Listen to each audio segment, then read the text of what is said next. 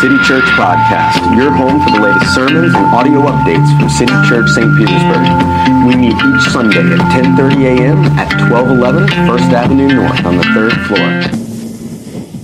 So it's pumpkin spice latte season.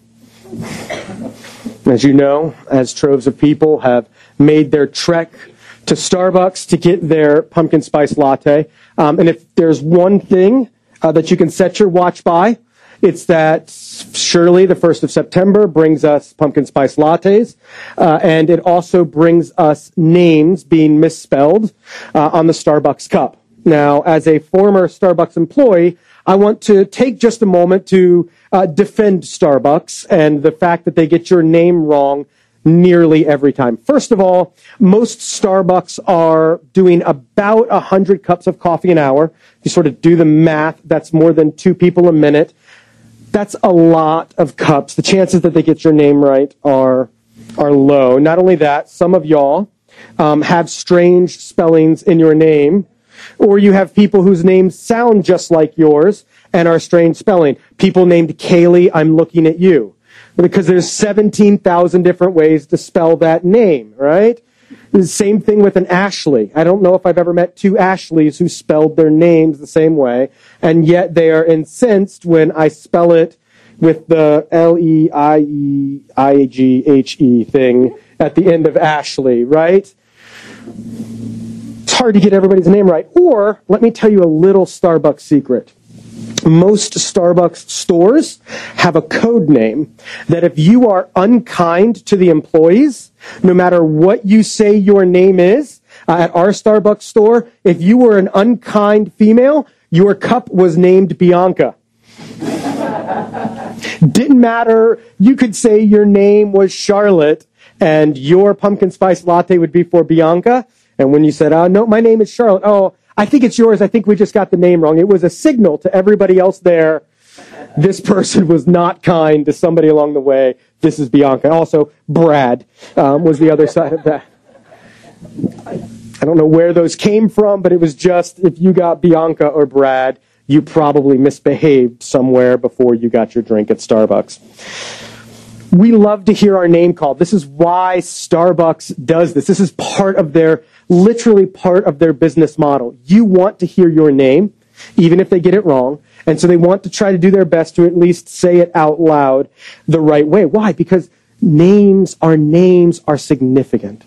Our names are meaningful. Whenever we name our kids, whether it's we just really like the way that name sounds, whether that's we want to name our kids after something important or significant in our lives, whatever it is, they're meaningful. This is why when people get our names wrong, we are mostly quick to correct them. Right? Somebody says, hey, Jessica. No, I'm not Jessica, I'm Jennifer. Oh, sorry, my bad. It's almost habitual. When they get our names wrong, we correct them. Names are meaningful. This is also why in Parks and Recreation, the running joke of Gary, Jerry, Larry, Gergich was such a significant joke. No one ever got his name right. It's a running joke. We're frustrated when people don't get our names right, especially somebody that should know our name by now. Maybe Shakespeare's more our speed. What did Juliet say about Romeo? Oh, would that you would doff your name. Would that you would just get rid of your name so that we could be together. Whatever it is, our names are significant because your name is shorthand for who you are as a person. When I say your name, it calls to mind all who you are. To me. When I'm saying your name to somebody else, it calls to mind it's not just a set of sounds that are associated with you. No, it is the way that we mark out you as a person. And in so many ways, the same is true with God. God's name is significant because of who he is, because it stands in for all that God is. And so this week, as we walk through the Lord's Prayer, we come to the first request. The first request, which is, hallowed be your name. Now, this is a little bit difficult for us. It's one of the most difficult ones for us to wrap our minds around. One, because it uses a strange word, hallowed, right?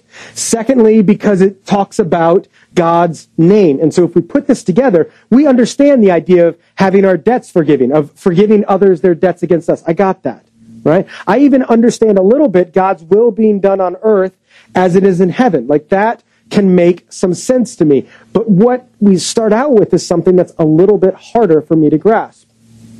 Hallowed be your name. We haven't used a sentence like that in a long time.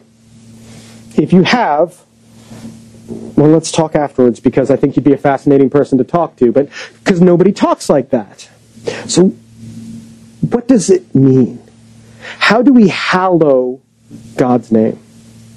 To hallow means that it is to be worshipped, to be set apart, and to be lifted up. When we say hallowed be your name, we're saying that God's name should be praised. It should be lifted up, and it should be set apart as holy. And what's interesting is that this is the first request of the Lord's Prayer. When we said the Lord's Prayer just a few minutes ago, if you were thinking about it when you were saying it, most of us associate hallowed be your name with the very beginning. Our Father who art in heaven, hallowed be your name. And we think of it as a statement. God, you are in heaven, your name is praised. But that's not what this is doing. This is a request. This is saying, our Father in heaven, may your name be hallowed. May your name be praised and lifted up. And so as we look at this, what we begin to see is that this is us requesting that God's name be worshipped. And if that's going to happen in the earth, it has to first start with us. But what's true of you and what's true of me is this. We don't worship God because we don't find him to be valuable.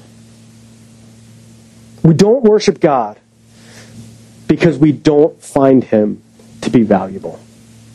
What we're doing as we walk through the Lord's Prayer is not just reading one passage of the Bible, but reading several that point to what we're doing. So I'd ask that you would stand, and we're going to read several passages together, some from Habakkuk, some from the book of Revelation, some from the 150th Psalm. So follow along with me as I read. For the earth will be filled with the knowledge of the glory of the Lord as the waters cover the sea. I am the Lord. That is my name. My glory I give to no other, nor my praise to carved idols. And I heard every creature in heaven and on earth, and under the earth, and in the sea, and all that is in them, saying, to him who sits on the throne, and to the Lamb be blessing, and honor, and glory, and might forever and ever. Praise the Lord. Praise God in his sanctuary. Praise him in his mighty heavens. Praise him for his mighty deeds. Praise him according to the excellence of his greatness. Praise him with trumpet sound. Praise him with the lute and harp. Praise him with the tambourine and dance. Praise him with strings and pipe. Praise him with the sounding cymbals. Praise him with loud clashing cymbals. Let everything that has breath praise the Lord. Praise the Lord. City Church, this is the Word of God written 2,000 years ago and intended for us this morning. You may be seated. As we think about the first request of the Lord's Prayer, that God's name be praised around the world, we're face to face with the fact that we don't even do this well. Those of us who are Christians do not even praise God well. And it's because we don't see God as valuable. And I think there's three ways that we don't see God as valuable. I think the first way, as I think about the reasons that we don't truly praise God, is because, frankly, we're just not paying attention. We just don't pay attention to the world around us. It's interesting, this morning we were talking in the lobby about a restaurant that will not serve you. The waiters and waitresses won't serve you unless your phone is in your pocket and away. And I think that's an interesting concept for a restaurant, because what are most of us doing with most of our lives these days? We are scrolling away. What's going on? What's happening out there? Scrolling away. And we miss so much of what is going on around us. Because when we don't pay attention to the world around us, we miss the beauty of God. Think about this in nature. How many times do we just sort of ignore everything that's going on around us? What is it that the penguins are saying as they march across the ice caps? What is the song that the whales sing to one another in the depths of the ocean? Maybe here in Florida, maybe here in St. Pete. Let's make it more of what we see and hear. What do the cicadas sing to one another? I mean, how often do we take cicadas for granted? It is literally the white noise of being outside in Florida. And yet those cicadas are screaming at the top of their lungs. They don't actually use lungs. Don't quote me on that. I don't science, but they're beating two parts of their body together. But what are they saying as they beat those two parts of their bodies together, as they make that low resonance hum? What the cicadas are saying, what the whales are singing to one another, what the penguins are saying to one another is glory to God in the highest. Every creature that has breath is praising God.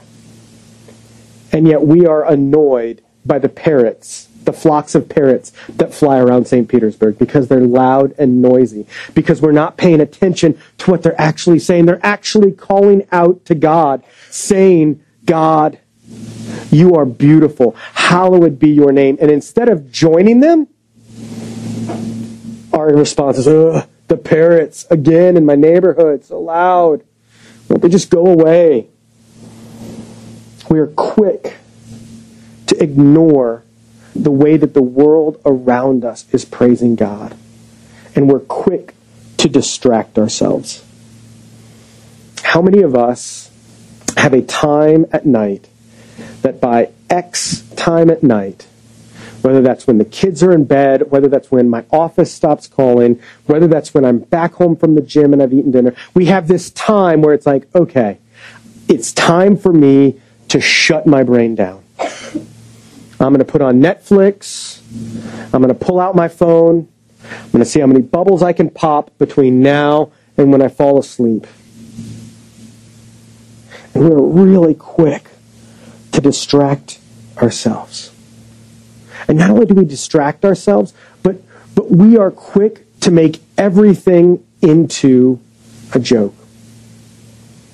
One of the hard parts that we live in, one of the things that our culture struggles with right now is there is literally nothing sacred. What cannot be made into a meme? Everything can be. We're 2 weeks now into the football season, and most of you probably have opinions one way or the other on Colin Kaepernick and Nike's advertising. I'm not getting into that. But what I do want to say is, isn't it funny how many people have made jokes and memes about the Colin Kaepernick and Nike advertisement? Whichever way you feel about that, you probably feel strongly. And yet, what are we quick to do? We're quick to make sure that nothing makes us approach the sacred. So even something as significant as that, we are quick to make jokes out of and put other people's faces and whatever slogan we want to on that. Nothing in our life, nothing in our culture is sacred. And so we don't pay attention to anything around us. We're distracted because we don't want the silence in our life. We're distracted because we are selfish. I am more concerned with myself than I am anything else. Why do I want to pop bubbles on my phone? Why do I want to put on Netflix? Why do I want to drown my mind with whatever habits you have? It's because I'd rather turn inward than open my eyes and pay attention to the way that God is working around us, to the way that creation is singing to God around us. I am ultimately self-centered. And the reason I don't worship God is because it is easier more comfortable, more convenient to worship myself. To make myself the middle of the universe. To make myself the thing that should be hallowed.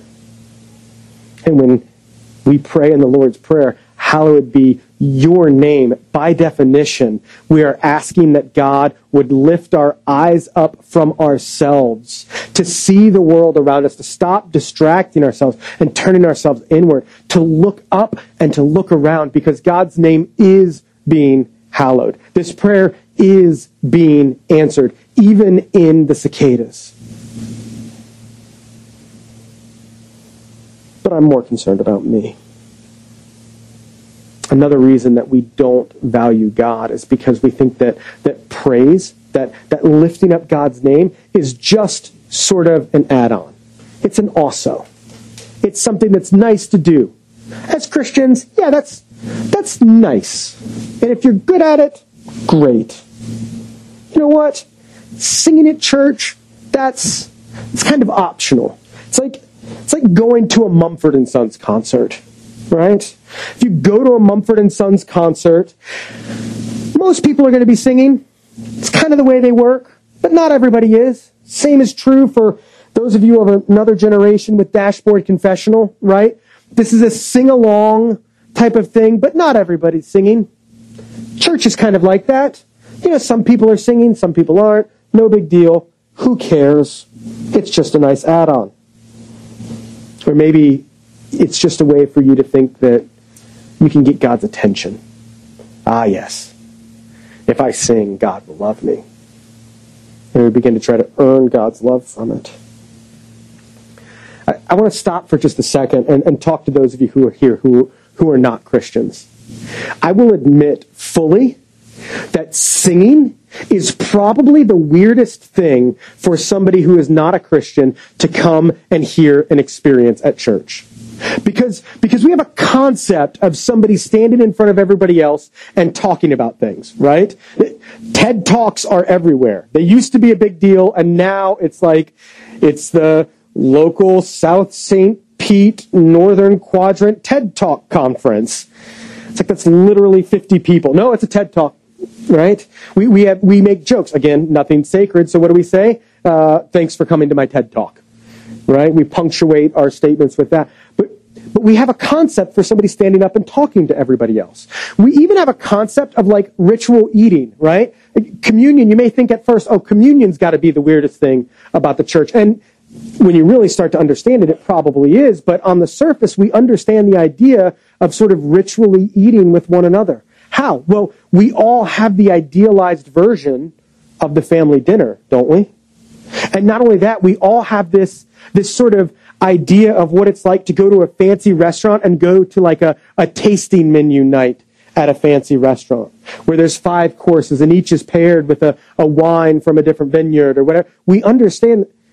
But where in our lives do we go somewhere and sing together? That doesn't exist. That is definitely, when you look at the church, one of the strangest parts. And I think one of the reasons why is because most of us are very self-conscious about our singing. In one of two ways. Either we're really bad. This is me, right? Like, I'm awful. Like, really bad at singing. And so I think, I shouldn't sing because I'm going to ruin it for everybody else, right? So I'm just not going to sing, and I'm super self-conscious. Or you're really good, right? There are some of you, I can hear you, who are very good at singing. And you're very interested in everybody else knowing that you're very good at singing. You're very interested in making sure all the people around you hear, doesn't she have a lovely voice?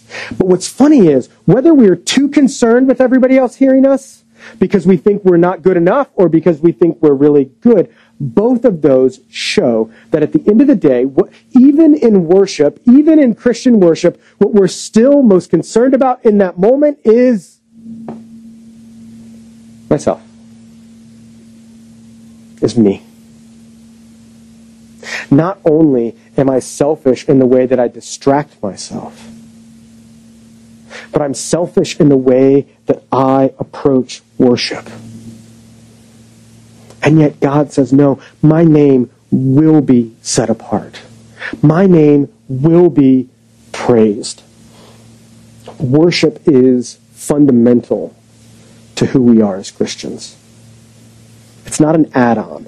It's not a bonus. It's not something that you have to be gifted to do. No, worship is fundamental to who we are. One old catechism says it like this: what is the chief end of man? What is the main goal of humanity? The main goal of humanity is to glorify God and enjoy Him forever. Our main goal in life is ultimately to worship and enjoy God. It's not an add-on. You see, one of the reasons why the Christian church worships every week is that worship is a way to retune our hearts. You know, it's interesting, on Sunday mornings, especially when there's two guitars up here, the band will practice, and then when they're done, they'll go through and they'll retune to one another again. Why? Because as you're playing a guitar, it goes out of tune. That's what guitars do, right? There's a lot of stress on them. And so before they go ahead and worship again, they take the time to retune, to refocus, to re-understand what the sounds are doing together. Church, worship, for us who are Christians, forms who we are. You want to know how you are changed week after week? Worship is what forms us. You want to know how you begin to hallow God's name on Monday to Friday? It's by what you do on Sunday morning.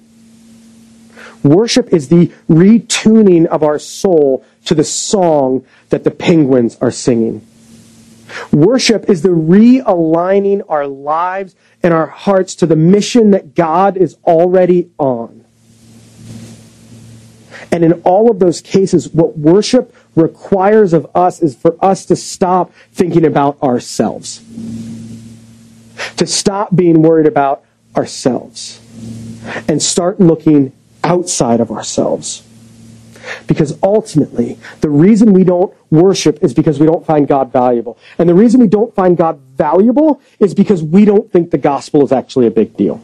We don't think the message of Jesus is actually a big deal. We think we kind of maybe need Jesus a little bit. Maybe I've got a hard situation. I've got some people that are frustrating me. I kind of need Jesus. People who kind of need Jesus will kind of worship. People who desperately need Jesus will beautifully worship. Worship is not only what forms us, but it's a picture of what's going on in your heart and mind. Because without love, worship is impossible. You won't worship if you don't love. Think about that in your daily life. How many of you have a favorite restaurant here in St. Pete? All of you, because there's lots of great restaurants and it's fantastic. When people ask you, when somebody comes into town and says, where should I go to eat? All y'all got opinions. Right? All of you have things that you want to tell other people about. Why? Because you love those places. Because you love the idea of a pad thai burrito. Right? This is unlike anything else in the world. I love pad thai. I love burritos. You should go to Nittany's. Why are we so happy to tell other people about that? Because we love it. Why do we tell people the best burger you're ever going to eat is at Engine Number 9? You should go eat there. It's incredible. Right? Why? Because we love it. And if we love something, we are happy to tell other people about it. We are happy to worship it. Ultimately, our willingness to be self-forgetful comes from our understanding of the beauty of Jesus. You see, because the cross of Jesus is the beauty of Jesus. Because Jesus on the cross dies for you. And not dies for you in this sort of esoteric, big picture kind of Jesus dies for everyone. No. When Jesus was on the cross, one of the things that the Bible tells us is that our names were etched onto his hands. This is drawing on the picture that we're given in the Old Testament. In the Old Testament, when the priest would go before God, he wore a breastplate that had the names of the people of the tribes of Israel on it. He wasn't going in representing everybody. He was going in representing these people. When Jesus died on the cross, your name was graven onto his hands by the nails. Your name was written on his heart as he breathed his last breath. Jesus died for you by name. And that becomes the beauty of Jesus. That even though you haven't worshiped him as you should, because you've been self-centered, because you've been distracted, because you've wanted to ignore so many things, even though you've done all of those things, even though you haven't hallowed God's name, he has loved you and your name. And what happens as we believe this is it changes us. It's interesting. St. Augustine said, we imitate what we adore. The thing that you adore, the thing that you worship is what you are going to imitate. And so as we begin to worship Jesus, guess who we begin to imitate? Jesus. And in that, we begin to find great freedom and great joy, because our chief purpose is not just to worship, but rather our worship is connected to enjoying God. Let's pray.